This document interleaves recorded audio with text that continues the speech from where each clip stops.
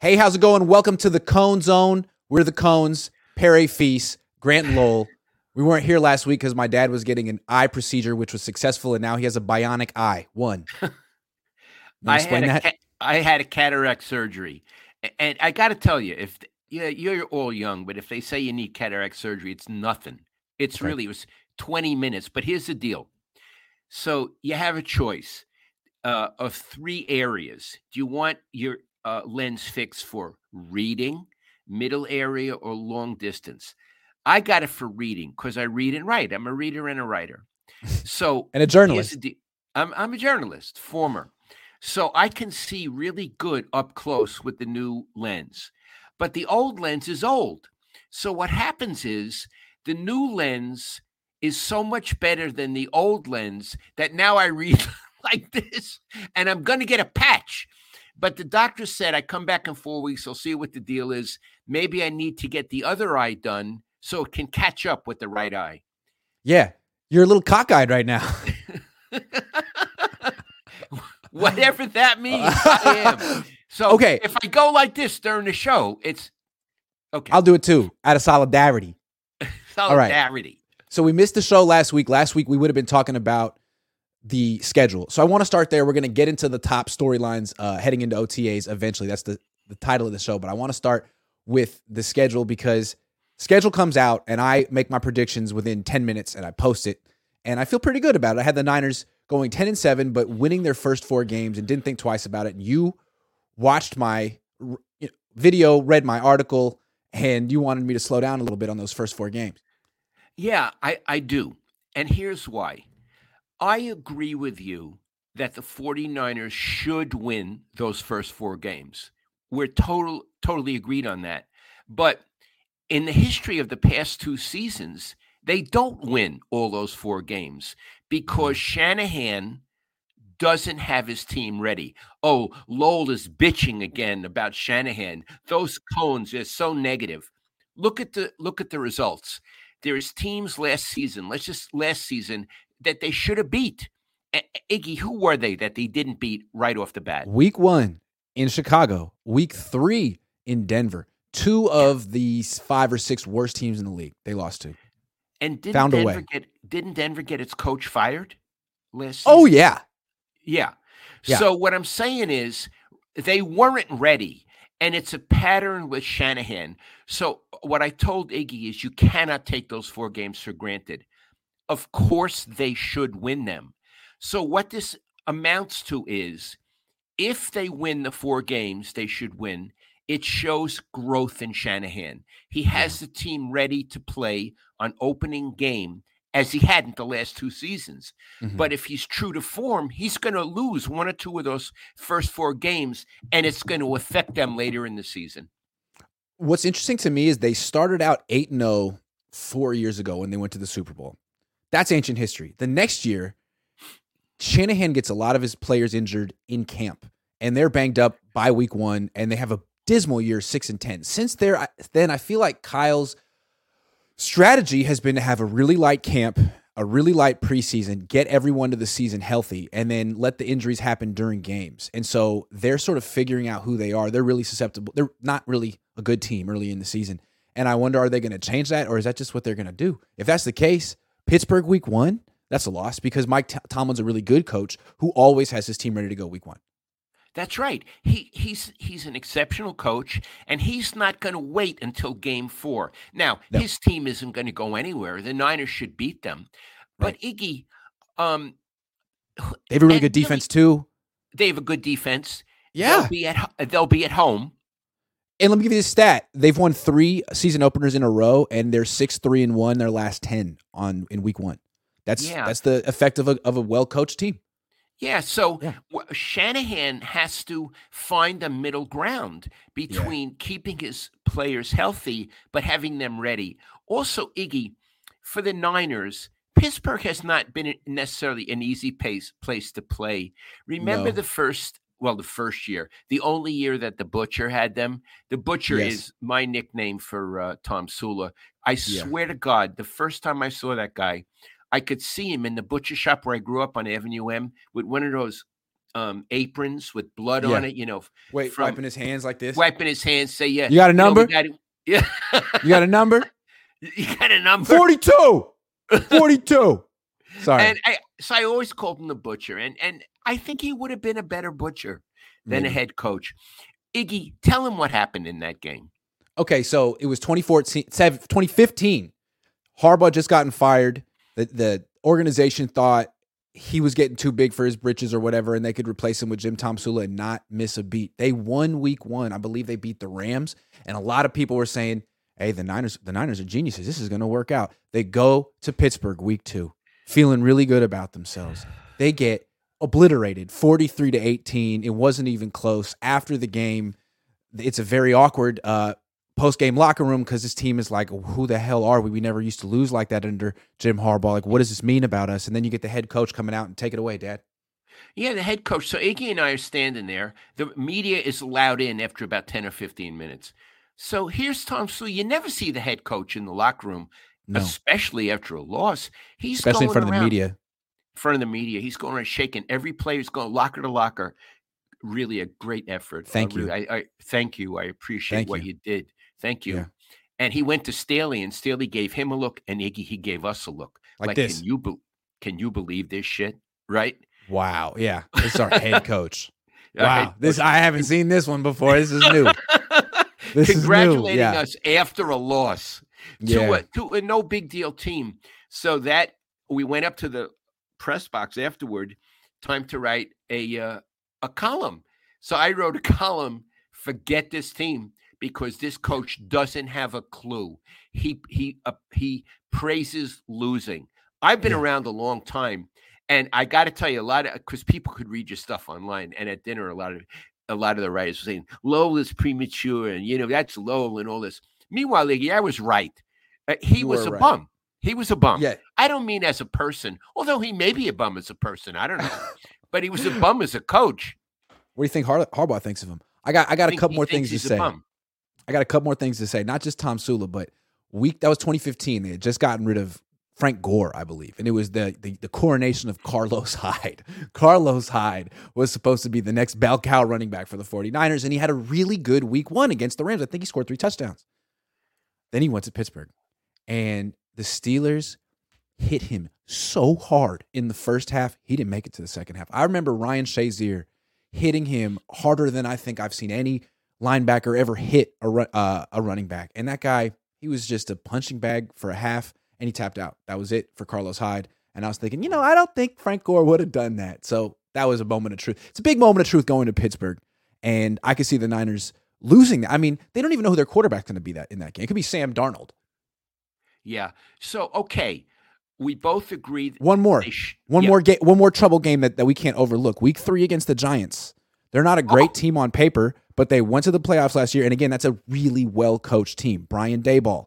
And he had them 6-1 last year because they're well-coached and they started hot, even though they're not that great. So the Niners are messing around. They will lose to the Giants as well. And the other 2 games in that stretch are the Rams and the Cardinals. I don't think there's any, it's football, but Niners should be able to beat the Rams and the Cardinals. But the other 2. Okay. Hold on. They should certainly be able to beat the Cardinals. That team is a mess. A mess. That franchise is a mess. They could lose to the Rams. Yeah. The problem with the Rams is not prepared. I can't. It's true.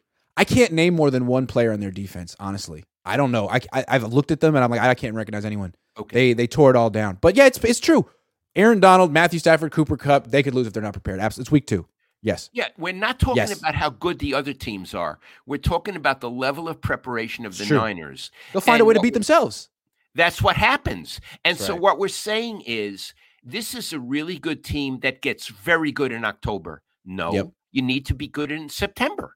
Right. So it's a challenge to you, Kyle, and it's on you because games you lose to chumps in September mean you have a tougher time at the tail end. Especially in the playoffs. The only time they made it to the Super Bowl with Kyle Shanahan, they were the number 1 seed. They had a bye week, and they had home playoff games. The last 2 years, they've been trying to win without a bye week. And what's tough is only one team gets the bye week now. The NFL changed the rules a few years ago. So It really matters how you start the season. You got to be good the whole time. The NFL rewards that, and the Niners don't seem to prioritize that. Yes. Okay, Yes. so we did that. And again, I'm not trying to be negative. I'm talking about history. And I'm saying the first 4 games are a real test of Shanahan's growth and leadership. Because it almost feels like he punts those games. Like, look, we'll try to win the games with our defense, but we didn't play our guys in preseason. We're sort of figuring out our identity on offense. Yeah. We're not willing to work that hard in August. So whatever happens, happens. Like, I don't think that's the Super Bowl winning formula there, buddy. I don't think so, buddy. Bud. Okay. Move. So we talk a lot about where the Niners rank in the NFC because they might be the best team in the NFC. But frankly, that doesn't mean anything. Even Jed York himself said they don't hang NFC title banners. These are the 49ers, and they're on the quest for another Lombardi trophy, and eventually they're going to have to beat the best team in the AFC if they are good enough to make it to the Super Bowl. So, Dad, where do you think the Niners rank in the entire NFL? Well, let's go by that. Could I just stop a minute? Did Jed really say they don't put up NFC banners? He said that when he ran off Jim Harbaugh trying to explain it. That was like a lifetime ago. But he was saying, getting close isn't good enough around here. And that was the reason to bring in Jim Tomsula, because they wanted to get over the hump. They wanted to bring in a butcher. They wanted to bring in a butcher as opposed to a winning coach. It's true. That's interesting. I didn't realize Jed's standards were that high. Hey, they used to be. Now he just likes being in the mix. Yeah. Okay. Where do they rank in the NFL? It's a more interesting question than where they rank in the NFC. So yes, let's go team by team or number by number and see if we agree. Yeah. I'm going to go with Kansas City and I know it changes in the blink of an eye, but it's the off season now. I'm going to go number 1 is Kansas City. What about you, Iggy? I'm going to be a little bit of a contrarian here. I'm going to go number 1, Cincinnati, and I'll give you my reasoning. I love it. They're they're both really good teams. They usually I think they face each other in the AFC Championship 2 years in a row. The Chiefs lost their left tackle this offseason. The Bengals signed him. He's really good. Orlando Brown, really good. So that's a big addition for the Bengals. And the Chiefs replaced him with Donovan Smith, who is just dreadful. He led the league in holding penalties last year. They got him from Tampa Bay. Don't know why they're wasting their money and time with him, but they also drafted a guy. And if that guy doesn't play right away, they got a problem in Kansas City. So I think those are the 2 best teams in the league, though, Cincinnati and Kansas City. Okay. Those 2. Yeah. I won't quarrel about Cincinnati, and you're much better at these details than I am. But could we agree that Cincinnati and Kansas City are better than the Niners? I think so. Yes. I would have to say so. That. Yeah. Both teams has a better quarterback. Both of those question teams about it. Both teams have better offensive lines. Yeah. So if we're including the AFC, right off the bat, there are 2 teams that are apparently better than the Niners, Cincinnati and Kansas City. How about Buffalo? I would have to say Buffalo, too. I would have to say so. And they Buffalo have an excellent defense and a better quarterback. I mean, Josh Allen might be better than Burrow. They have a better defense than the Bengals. It's just I don't really like their weapons that much on offense. But even so, Josh Allen can sort of do it all on his own. They're very tough. And that quarterback is phenomenal. Yeah. I love to watch him work. Like I love to watch Mahomes work. I love to watch him work. Yeah, he's about on that level. Now that's 3 teams. Yeah. How about maybe number 4, Philadelphia? I would have to say so as well. Philly still has a bunch of really good players that are in their 30s. Their center, their defensive tackle, their defensive end. I think they got like 1 more year out of those guys, and maybe next year the Niners pass them. But right now it still looks like the Eagles are better on paper than the Niners. And they did beat up the Niners pretty good in Philly a few months ago.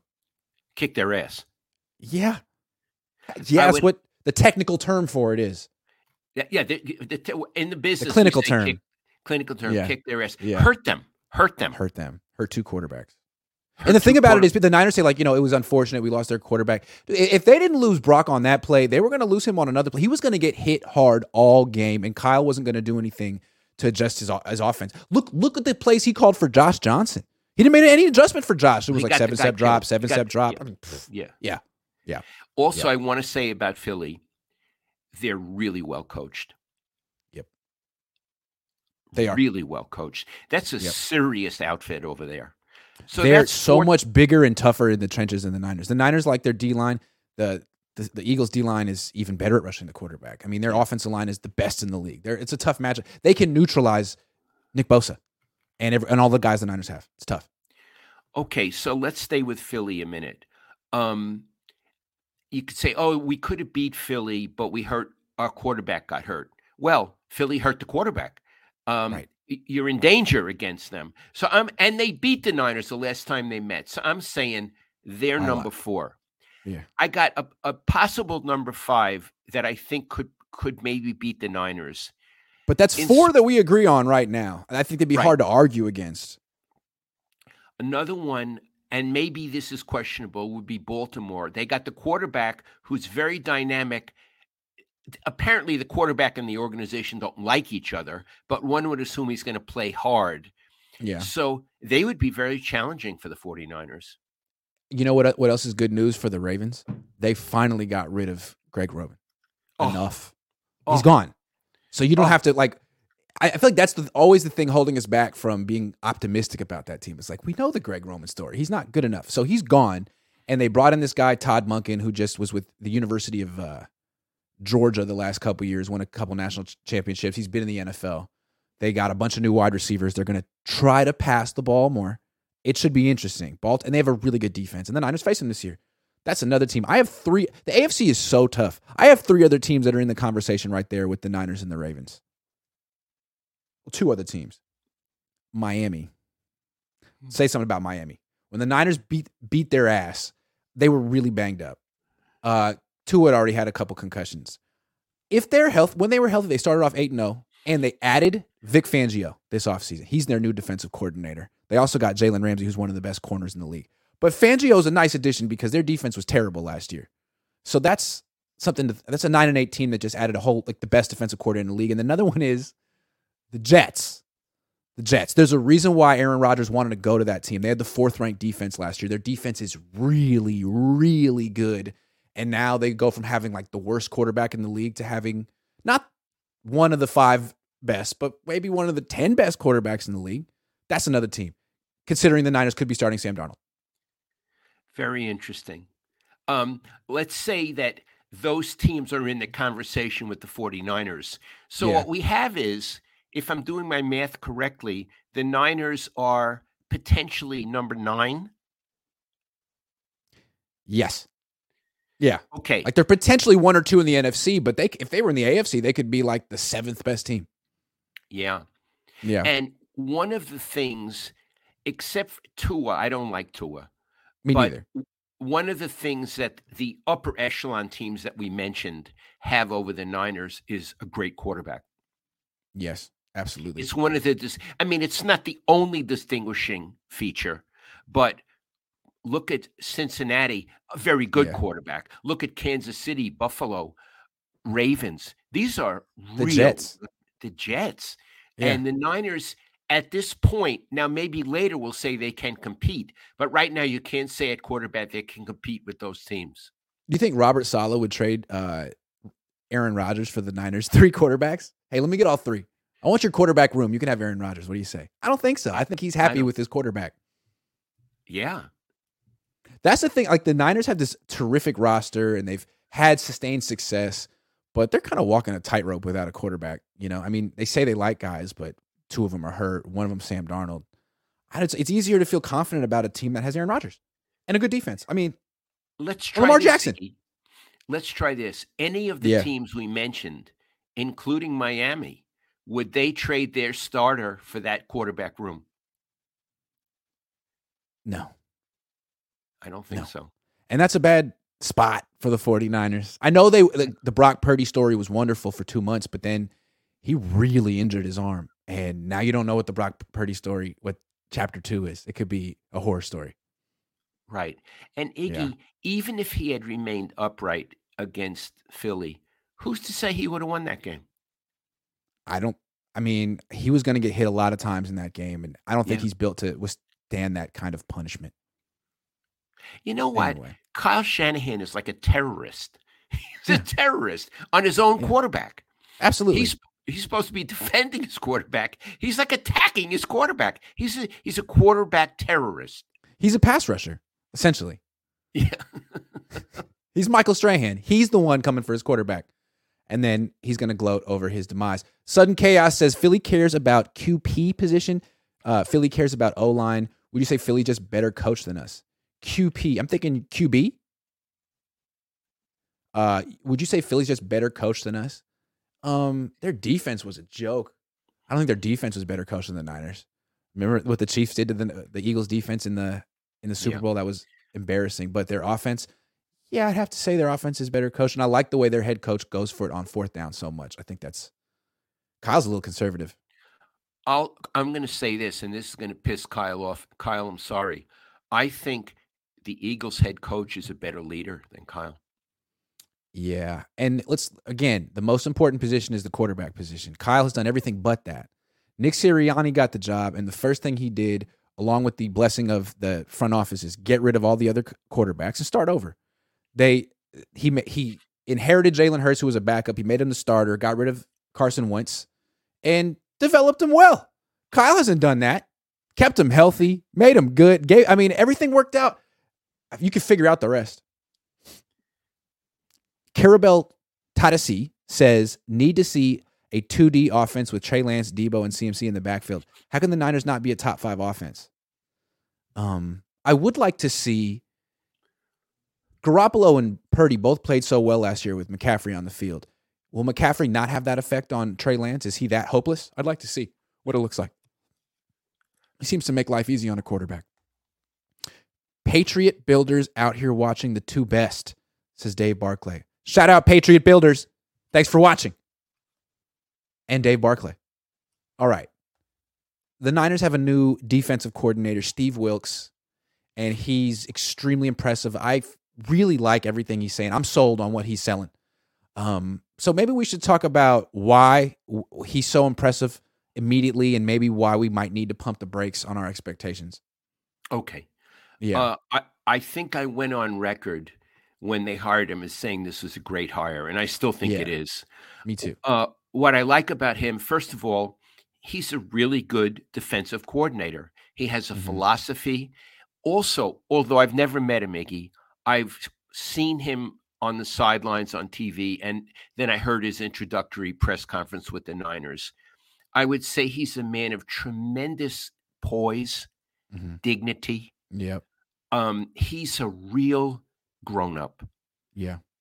Real presence. Yeah, that's a better word. He's a real presence. He exudes leadership. Yes. Yes. D'Amico Ryans, who did a very good job, I always considered a pupil.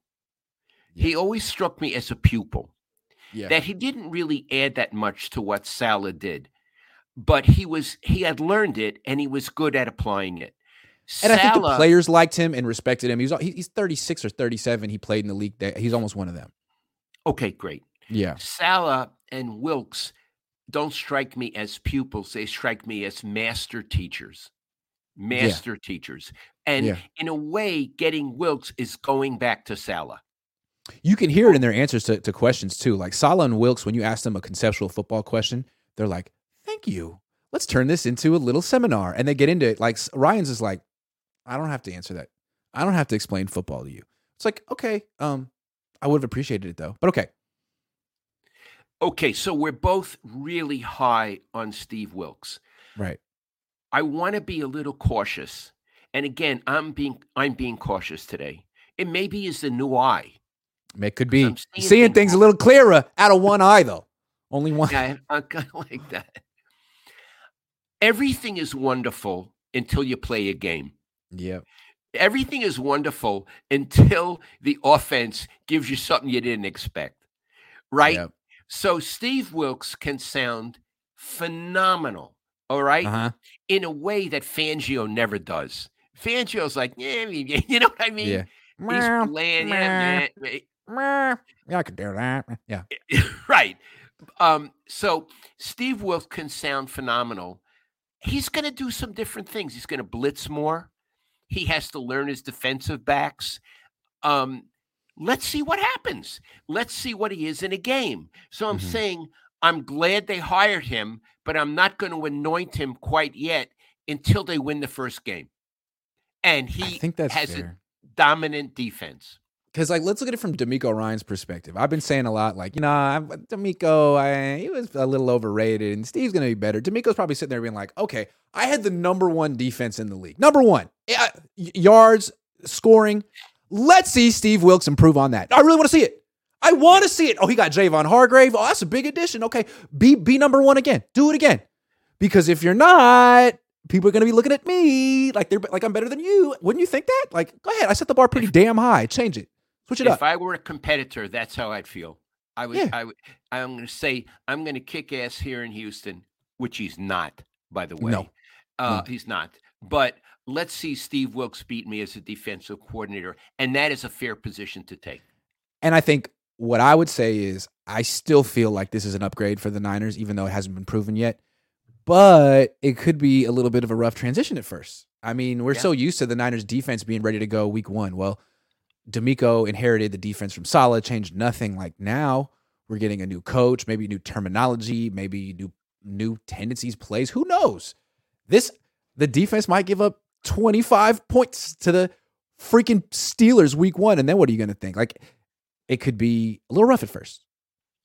Iggy, if the defense starts out the season shaky in a few games, you think Kyle would have Wilkes' back?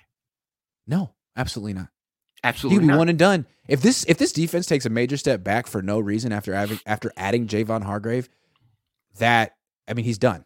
It would be really bad for Steve Wilkes. It's like, how did you find a way to make this amazing defense not so good? How did you do that? Yeah. But I don't think it's going to happen. I don't think that's going to happen. Still, though, he's been a DC before. He's never had the success that D'Amico had. On the other hand, he's never had the players that Saleh and D'Amico had the last couple of years. One thing I want to say is Saleh, to me, is the real deal, and you can see it. He immediately rebuilt a top-level defense on the Jets. They had the fourth-ranked defense last year. It was the second year on the team. He can do that. I'd like to see what D'Amico can do on his own in Houston. Love to see that because that's kind of a blank slate that he's got. Be very interesting. Yeah. Macklin Peterson says, how will Freddie Warner's responsibility production on the field change under Wilkes? That's a good question. I think Wilkes' attitude is, I have these great linebackers. Why do they only go sideways and backwards? I want them to go get the quarterback sometimes too.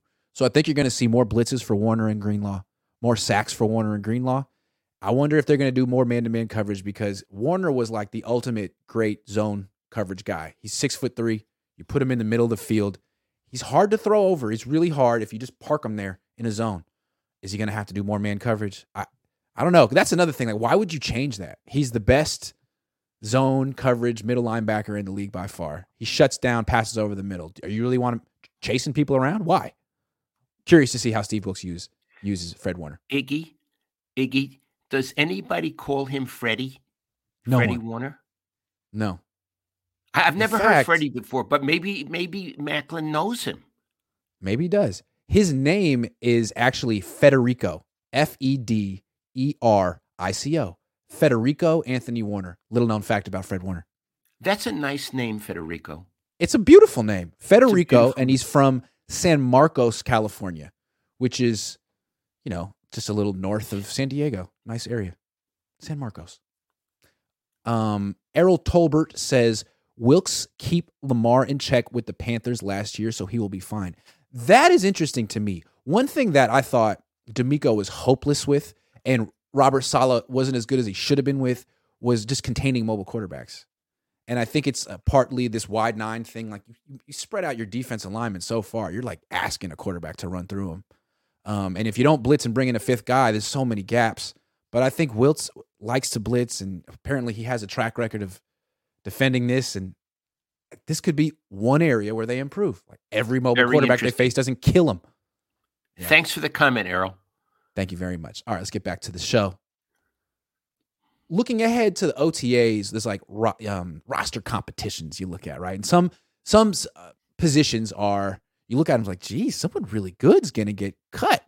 On offense, for example, like running back. The Niners might have the best running backs in the league. And wide receiver, they got a bunch of good ones too.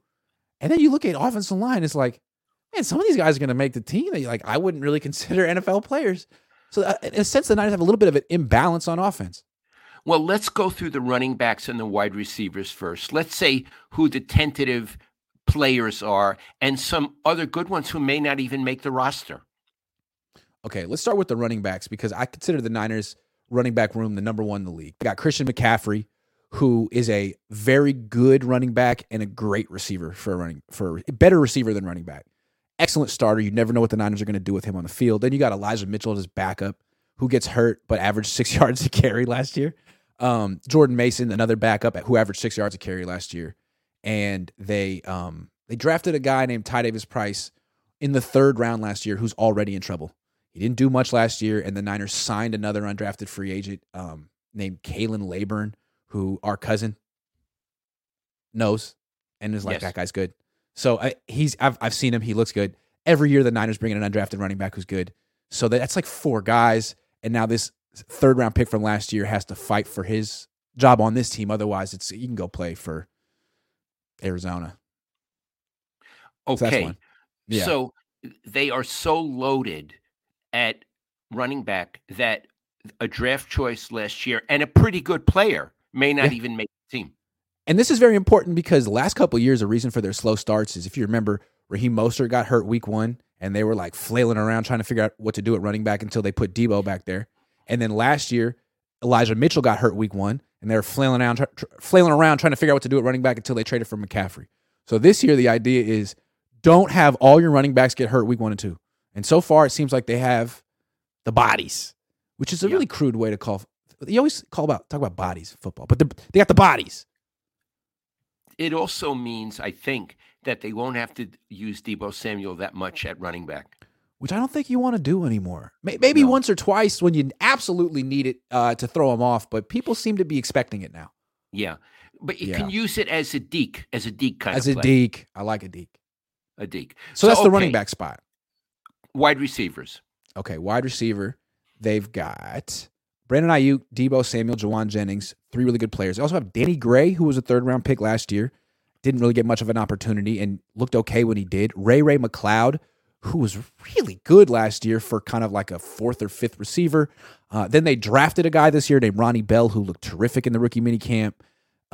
They have an undrafted receiver in Tay Martin from last year who looked terrific in the rookie minicamp. And they signed a vet named Chris Conley, who has started a bunch of games in the NFL. He's 6'3" and pretty fast. So they have a lot of, a couple of those guys are not going to make the team. Yeah. So again, it's a very impressive roster. Yeah. And some of those really impressive players are not going to make the team and they'll go elsewhere. They're not right. Like if you're a bad team, you're thinking like, I'm going to get one of those running backs, when they hit waivers. I'm going to get one of those wide receivers. The Niners can't keep all of them.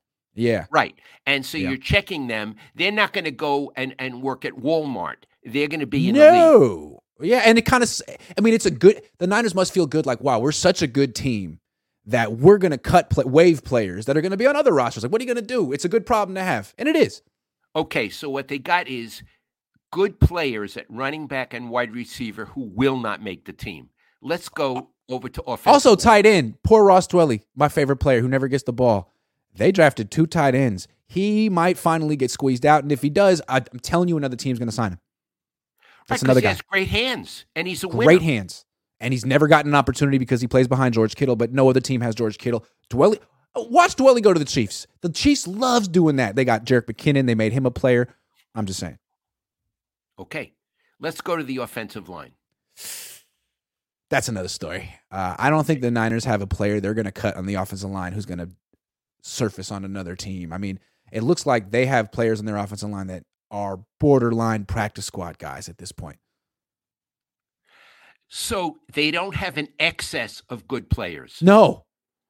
They have one great left tackle. They have a decent left guard. They have a decent center. They had a right guard who was horrendous last year, but a rookie, and a right tackle who started 5 games. And then behind them, they have very little depth, especially at offensive tackle. So, in fact, at the other positions, they have an excess. Here they have deficiency. Yeah.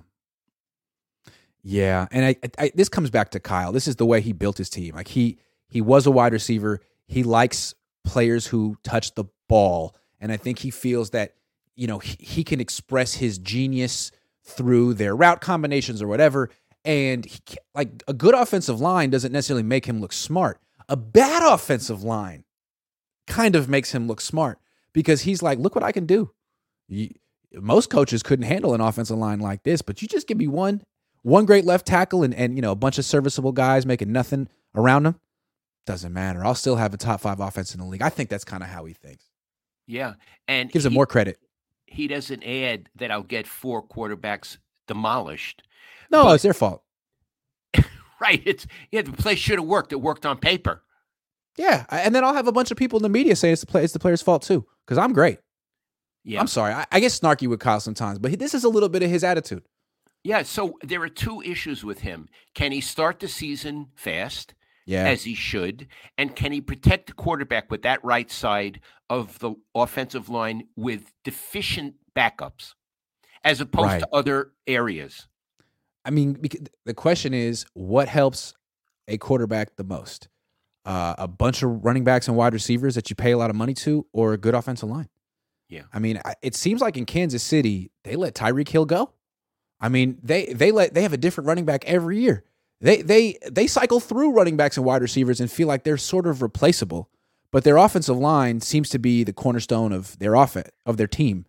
The Niners are so the opposite, and it's like, man, the Chiefs keep winning Super Bowls. Their quarterback doesn't miss games, and their offensive line is the strength of their unit.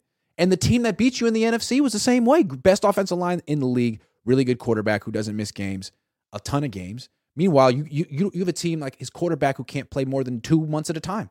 Any quarterback. And any quarterback. And I think even your biggest supporters, Kyle, are going to get to a certain point where they can't defend this anymore. Like, yeah, great team, great culture, whatever, but he is just lost at the quarterback position and at the offensive line position, and that's a bad combination. Iggy, what would have happened if Aaron Rodgers came to the Niners as opposed to the Jets? Would he have made it through the whole season? No, he would have had to protect himself by checking the ball down and getting the ball away, and it might not have looked as good. And you wonder why he didn't choose this team. I mean, the Niners act like they didn't want him, right? Like, oh, they're happy with their quarterback room. Mm-hmm. I wonder to get a quarterback like Aaron Rodgers or Tom Brady or Lamar Jackson, who's really rich and has input on things. They might say, yeah, I'll come, but what about that right side of the offensive line? It's terrible. Right. I need something better over there. And the Niners like, nah, that's how we build things around here. Okay, well, I'm going to go to the Jets because the Jets have a really good right guard. I don't know where they got the idea to spend a first-round pick on a guard, but he's really good, and he went to Bishop O'Dowd High School, Dad. How about that? Really? Elijah Vera Tucker. Yeah. Elijah Vera Tucker. No, but I told Robert Saleh over the phone, I was like, hey, I like your pick. He went to Bishop O'Dowd. He went to my high school. And Saleh was like, why would I care? He was like, that didn't mean anything to him. But to me, I was like, wow, great pick. Bishop O'Dowd. Good bloodlines. I like Bishop O'Dowd. Me too. We were happy to send you there. I got a story. My friend Patrick's in town.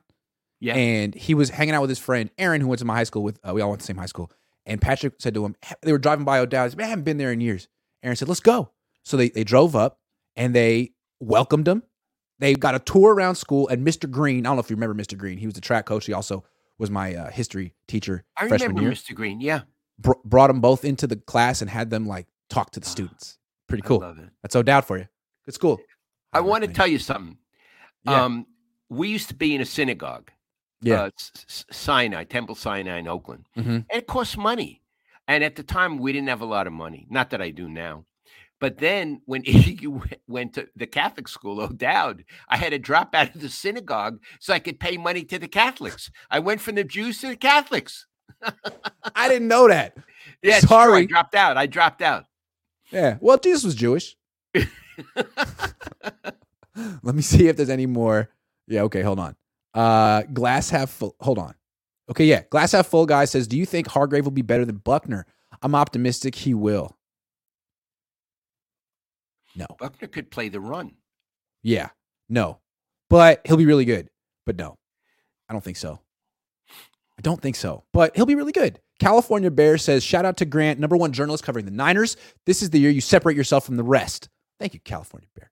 I think he already did, to tell you the truth. Alex Bustani says if Kings would have beat the Warriors, would they have beat the Lakers? I don't know. I don't I'm think done so. I'm done with the NBA. The Warriors are out. Yeah, you think Sabonis was going to do anything against AD? MGM Production says right tackles are really going to have their hands full early in the season. Baptism by fire. Shalom, Mr. Cohn. Shalom. Yeah, they got some good edge rushers they got to face. All right. OTAs start next week. About 10 days. I like sort of organizing my thoughts beforehand. What do I need to look for? Because there's too much happening at once. You kind of have a game plan of what to look for. And so let's go through it. What are the top storylines we got to be monitoring? Okay. Here's the thing. Yeah. Quarterback. Your top 3 storylines are the quarterback. That's the thing. It is. And the thing is, it's obvious, and we'll talk about it, but it's almost like you can't only do the quarterback. You got to remember there's other things too, because fans want other stuff. But you almost can't do enough quarterback. And this year, there's actually going to be a competition. It's very intriguing. Right. They usually don't have these. Yeah. And here's the thing. Yeah. Ordinarily, I don't give a crap about the backup quarterback because Brock Purdy isn't going to participate. But in this case, it's not so clear it's the backup quarterback. Who knows what's going to happen? So you really have to pay attention. It's like, I got to tell you, I said quarterback. When I was in graduate school in English at Stanford, the guy who directed my dissertation, he quizzed me one time. He says, "Who's the greatest English novelist?" And I didn't know. And I was quiet, and he goes, Dickens. So now you know. Sorry. Yeah. Quarterback. And it's like, is Trey Lance throwing different? I'll have the slow motion videos of him throwing. We'll dissect his mechanics, and then we'll be tallying up his completion percentage against Sam Darnold and his TDI ratio. I mean, there is going to be a lot of analysis about these throws. And I want to say something else before we move on to the lesser stories. Let's say, for example, Trey Lance wins the competition. I'm not saying he will because I have no idea. But I'm just saying, let's say he does. And let's say he starts the season, because I believe the winner of this competition starts the season. I don't think Purdy is all of a sudden going to be ready for game 1, but I could be wrong. Yeah. Let's say it's Trey Lance. Let's say he gets the first 3 games and he wins them and he does really well. Then they say Brock Purdy's ready. Do you think they'll put in Brock Purdy if the other guy won 3 games and looks good? No. So what I'm saying is they're actually auditioning to be the starter. I would agree because nothing against Brock Purdy, but if he misses training camp the way we think he will, in addition to OTAs and minicamp, what can you really expect for him? Like, throwing him in there almost feels like a desperation move because the other 2 guys aren't any good. So the number one option, the best case scenario is you can take your time with Brock, let him come back slowly and gradually, and Trey Lance is what you wanted him to be. That's the best case scenario. And here's the other thing I think. I think Kyle Shanahan has no convictions about who's the best quarterback. He goes with whoever works for him in the short term. I think you're totally right. I think people are trying to think, who's Kyle's guy here? Is it Trey? Is it Darnold? I think it's 33. He could care less. He could care less. And I think that's a little dangerous because let's say they don't start 3-0, right? Let's say they start 0-1 like you thought they might. I mean, they got to go to Pittsburgh. They lost to freaking Chicago last year. What if their offense goes to Pittsburgh, lays an egg, scores 10 points, loses? Does the quarterback get benched after 1 game? I don't know. You know what I'm saying? Like, what if it's Lance? They score 10 points. Darnold's healthy. What do you do?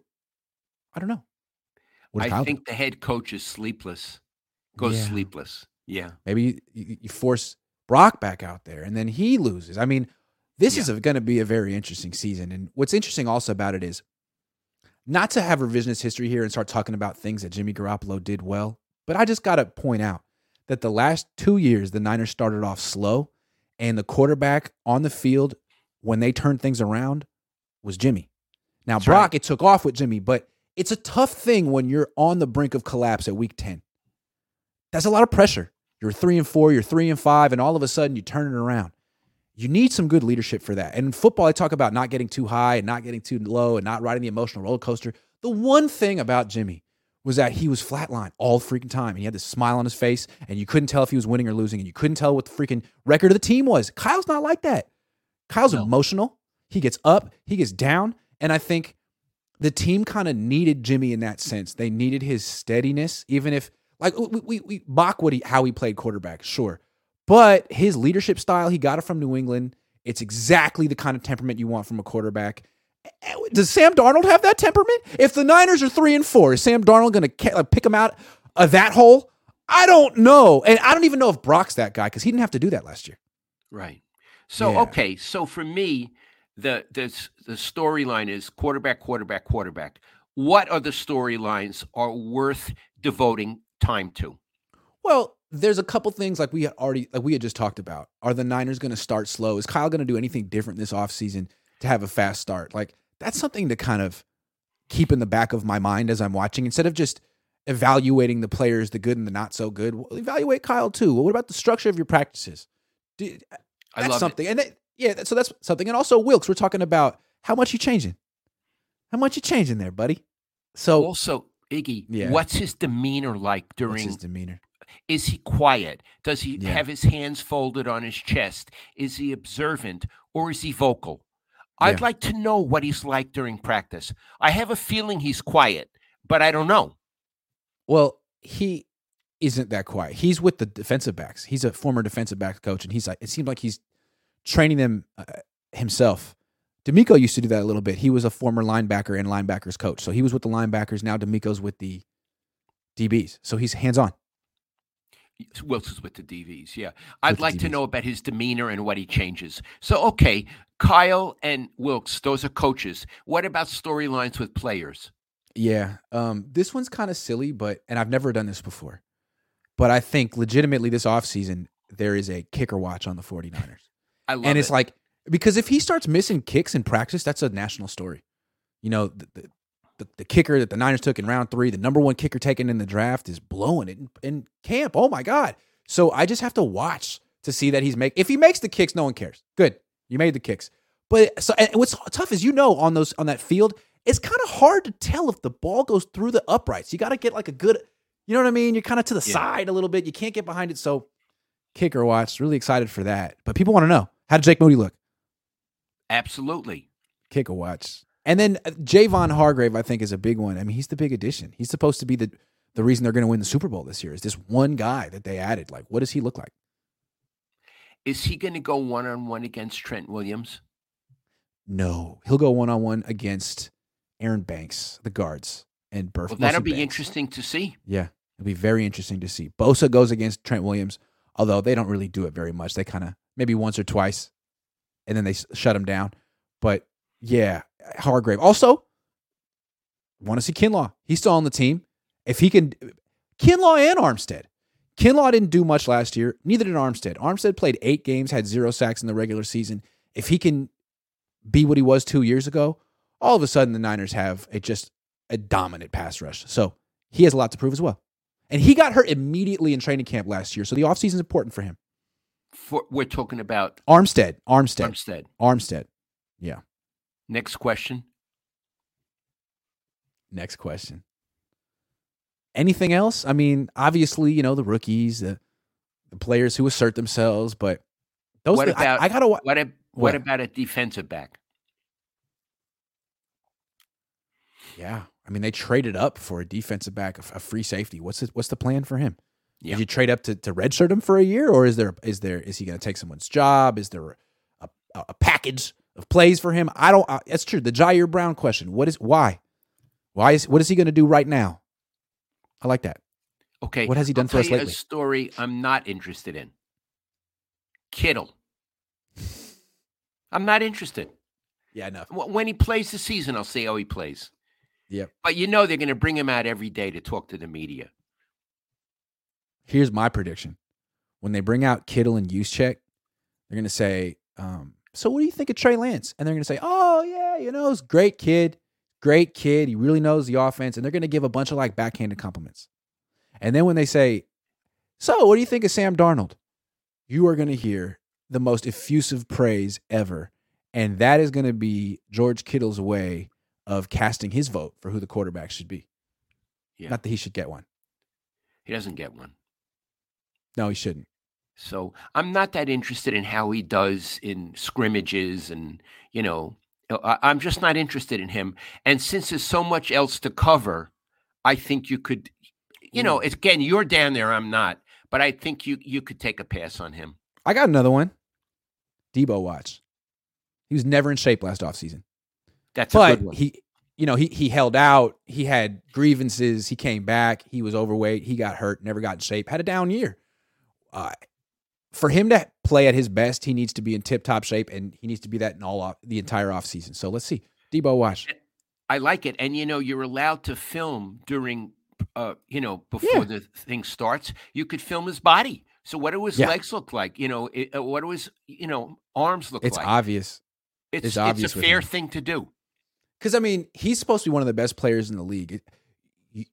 You're judged more, not just on your talent, but on your professionalism. Look at Christian McCaffrey.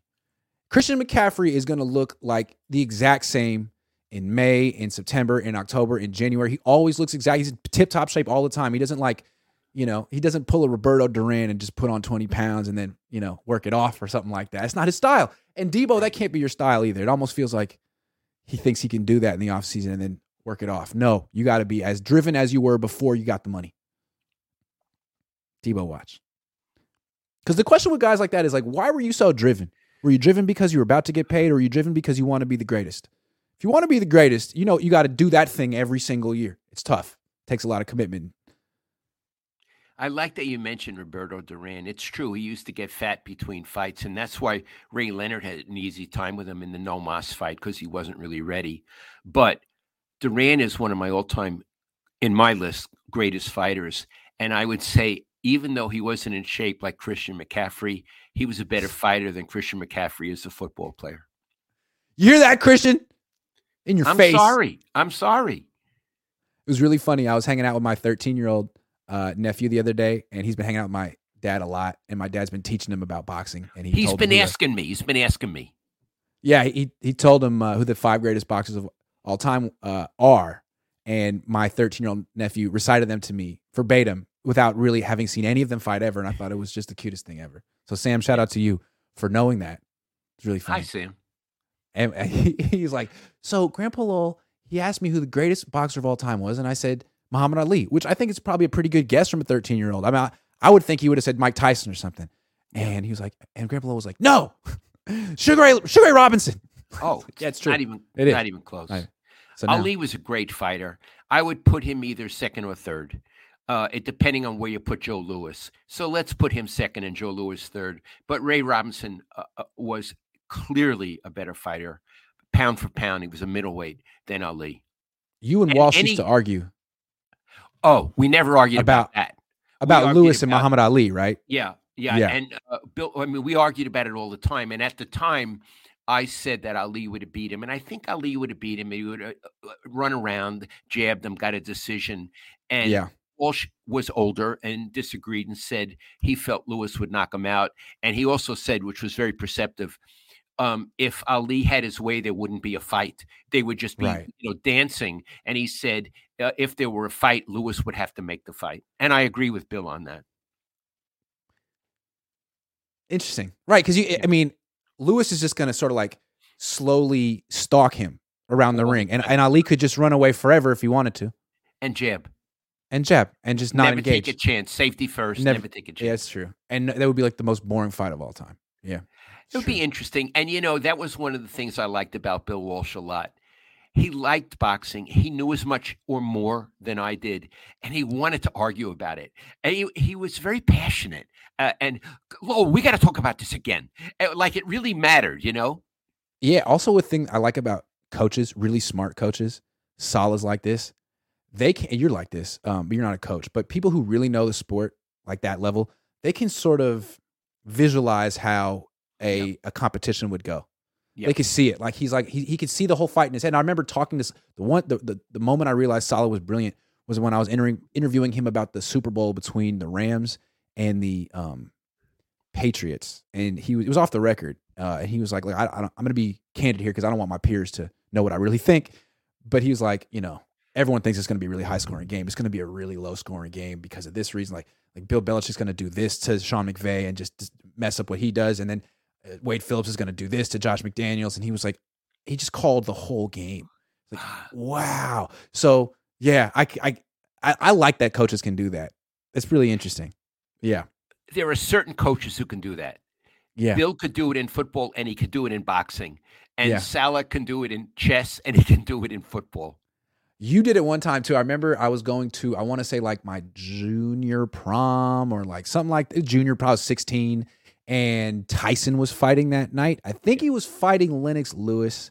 And I went out and before I went out, I said, Dad, who's going to win? And you said, oh, Lennox Lewis is going to stop him in. You gave a round. And I was like, I didn't even ask you. That's so specific. And I remember we went out after the thing, we went bowling and the fight had just ended. And I asked, well, what happened? It's like, oh, Lennox Lewis stopped him in the whatever round. I was like, how did he know? Why? So yeah, that was pretty cool. You did it. You did it. Yeah. Frank Tom Ocean says Wilkes equals comp pick equals terrible draft choice. LOL. Right. If Wilkes becomes a head coach and the Niners get that third round comp pick for him, then they waste it on a kicker. Okay. Yeah. Thank you, Frank Tom Ocean. Do we have any more topics? No more topics. That's it.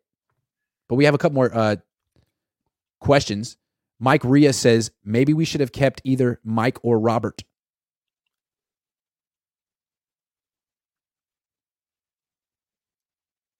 Mike who?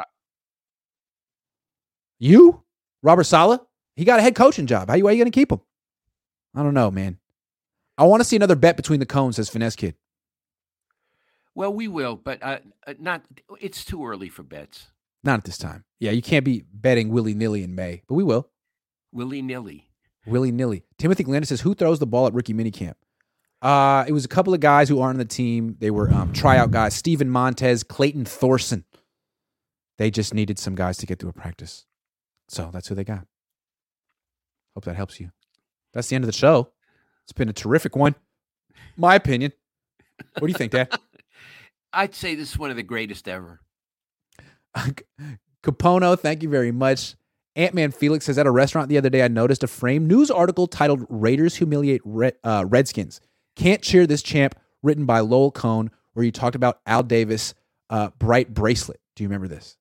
No, I don't. I apologize. Thanks for reminding me, but I figure I wrote about 8,000 columns in my life, and my brain pan can't hold all of those. That must have been from a Super Bowl in like 1984? Yeah. January of 84? Yeah. When the Raiders won? Yeah. Yeah. It was framed. It must have been good. The pros, I bet you. Remember that one time when we were in Dry Creek, wine tasting with your cousin Allison, and we wanted to go to Unti, but it said by appointment only, and she was like turning around, gonna leave, and we were like, why don't we just go and see what happens? And we walk in, and there's like one of your articles framed on the wall, and you're like, hi, I'm the guy that wrote that article. You didn't even have to say that, but they're like, Lowell, so good to see you. And your cousin was like, what the hell was that? Then the owner came, George, yeah. Unti, and then his son, Mick, he was in the fields. He came, and they gave us this great tasting. By the way, Unti Winery, they make Italian varietals up outside of Healdsburg. What a wonderful winery, and they're great people. Scott says, Lowell, I really enjoyed your book, Gloves Off. Will you be doing a book signing by any chance? No book signing. That's thank you. First of all, Scott, thank you so much. I'm glad you liked it, but I'm past that book now, and I'm writing another one.